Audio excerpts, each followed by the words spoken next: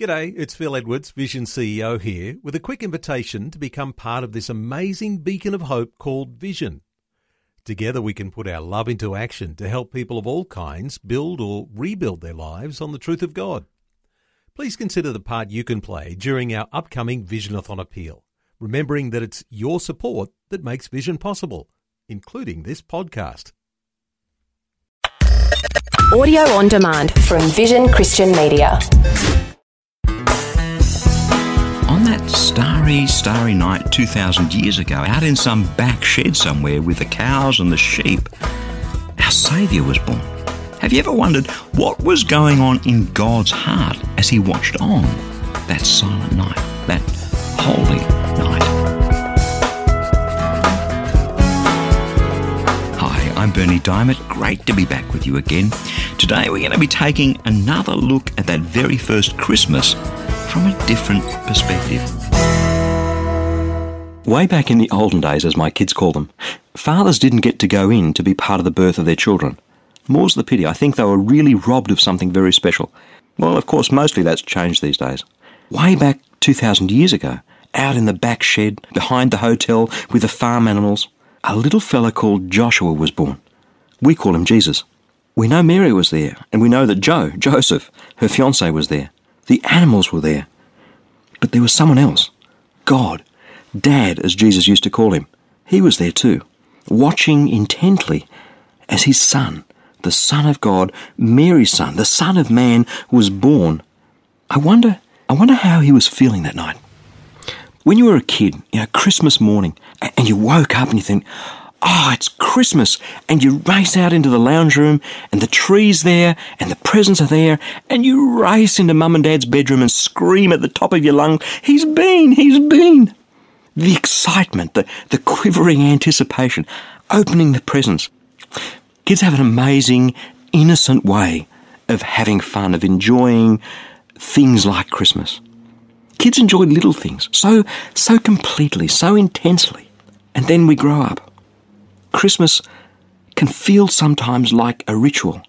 I talked about it the other day here on A Different Perspective. It becomes a chore. We rush. It's a race to the finishing line. It's no wonder that Jesus said, I tell you the truth, unless you change and become like a little child, you will never enter the kingdom of heaven. This Christmas juggernaut is heading our way. It's hurtling towards us. And I wonder whether in the middle of all of that, through those words of Jesus, God isn't actually saying to us, be like a little kid. Enjoy Christmas. Enjoy the very first Christmas present that was ever given. My son, Jesus. I sometimes wonder, what was it like for Dad that night? The religious leaders of the day got really upset with Jesus when he was grown up, and he referred to God as Dad. He actually used the word Abba. And the best translation that we have for the word Abba is Dad. It's a very familiar, very loving term. And he always referred to God as Dad. When he was praying, it was Dad. So I wonder, how was Dad feeling on that night? I mean, here's how it goes. God is three persons, Father, Son, and Holy Spirit. These three persons in one, God, have lived together for all eternity in a perfect and loving relationship. But all along, God knew that this act of love, of creating the world, of the universe, you and me, giving us free choice, all along, God knew that our free choice would result in us rejecting him. Was God surprised when we rejected him? Not at all. He knew it's the price of giving us a free will. Was Jesus dying on the cross some hastily put together plan B? I think not. This act of love, of creating us in God's image and giving us a free choice, the moment God did that, God knew that he would have to deal with our failure, with our rejection of him, with what he calls sin. He always knew that he would need to send his son Jesus into this world. That was always plan A. And it's a supreme act of love. So here we are on that starry night. Mary, Mum, God the Father, Dad, and little Joshua. Jesus deciding to step out of heaven, to lay all his glory and his power aside, and to be poured into this this little body that began like yours and mine, this little body that grew up into a man. And there are basically three things that Jesus did for us. The first one I like to call show and tell. One of the most important things that Jesus does as a man is he shows us through his human face what God is like. He said, if you want to know what God's like, look at me, because I am the exact image. The way that I react and respond to things is exactly the way that God the Father reacts and responds to things. That's really important. If we ever wonder what does God look like, all we have to do is go and look at Jesus, and we see what God looks like. The second thing was he paid the price. We want justice in this world. We all want justice. You and I know that we've made mistakes. You and I know that we've failed. And so Jesus came to pay the price so that you and I, when we believe in him, can have this free gift of a relationship with God, eternal life. Jesus paid the price. But he also rose again. He gave us a hope for a future, an eternal future. He gave us a victory over sin and death and eternal life. He came to show us what God is like. He came to pay the price for our sin, mine and yours. And he came to give us a hope of eternal life, a living hope. So here we are. We look back on that night 2,000 years ago.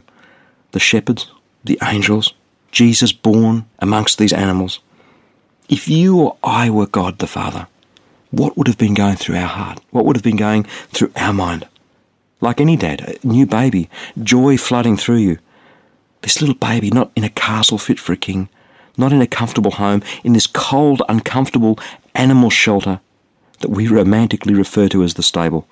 This unhygienic, smelly, rancid place.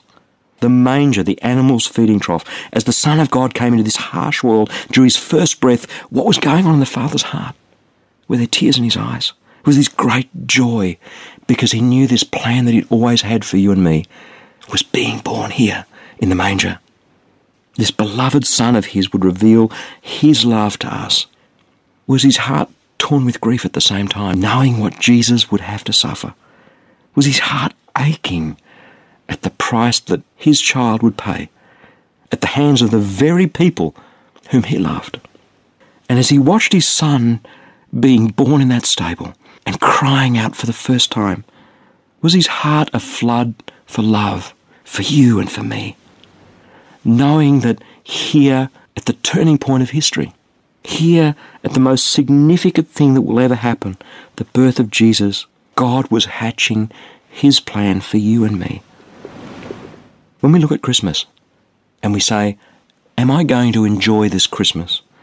And sometimes we look at the crass commercial approach that's taken over what Christmas is. You see how far we've strayed. You see how easy it is for us to miss the point.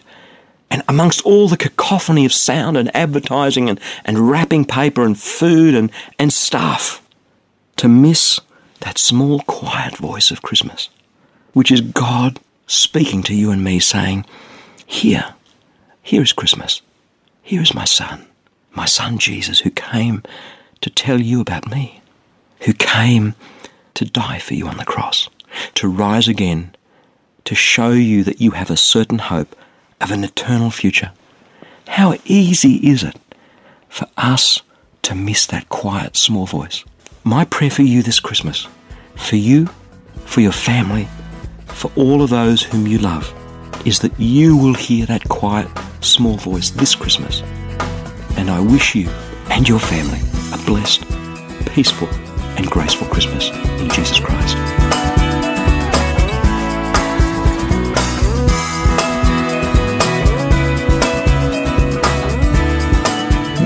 Love sharing the gospel with as many people as possible so they can experience a real and tangible relationship with Jesus. So before we go, I'd like to tell you about a free daily devotional to help you and your friends draw even closer to Him. It's called Fresh. Each day you'll receive a powerful scripture verse together with some words of inspiration, hope and encouragement. And the best news is that it's completely free, delivered right to your inbox each and every day, where you can choose to read, listen or watch the daily video. Completely up to you. It's God's Word fresh for you each day. To receive your free e-devotional, just jump onto the website freshdevotional.org. You'll see the Fresh e-devotional sign-up waiting right there for you. And as a bonus, I'll also send you a free copy of my ebook, How Can I Hear God Speak to Me? So head across to that website and sign up to receive Fresh. I pray that your heart will be touched and transformed as you draw ever closer to Jesus through His Word. That web address, in case you missed it, is freshdevotional.org. I'm Bernie Diamond, and I'll catch you again same time tomorrow with a different perspective.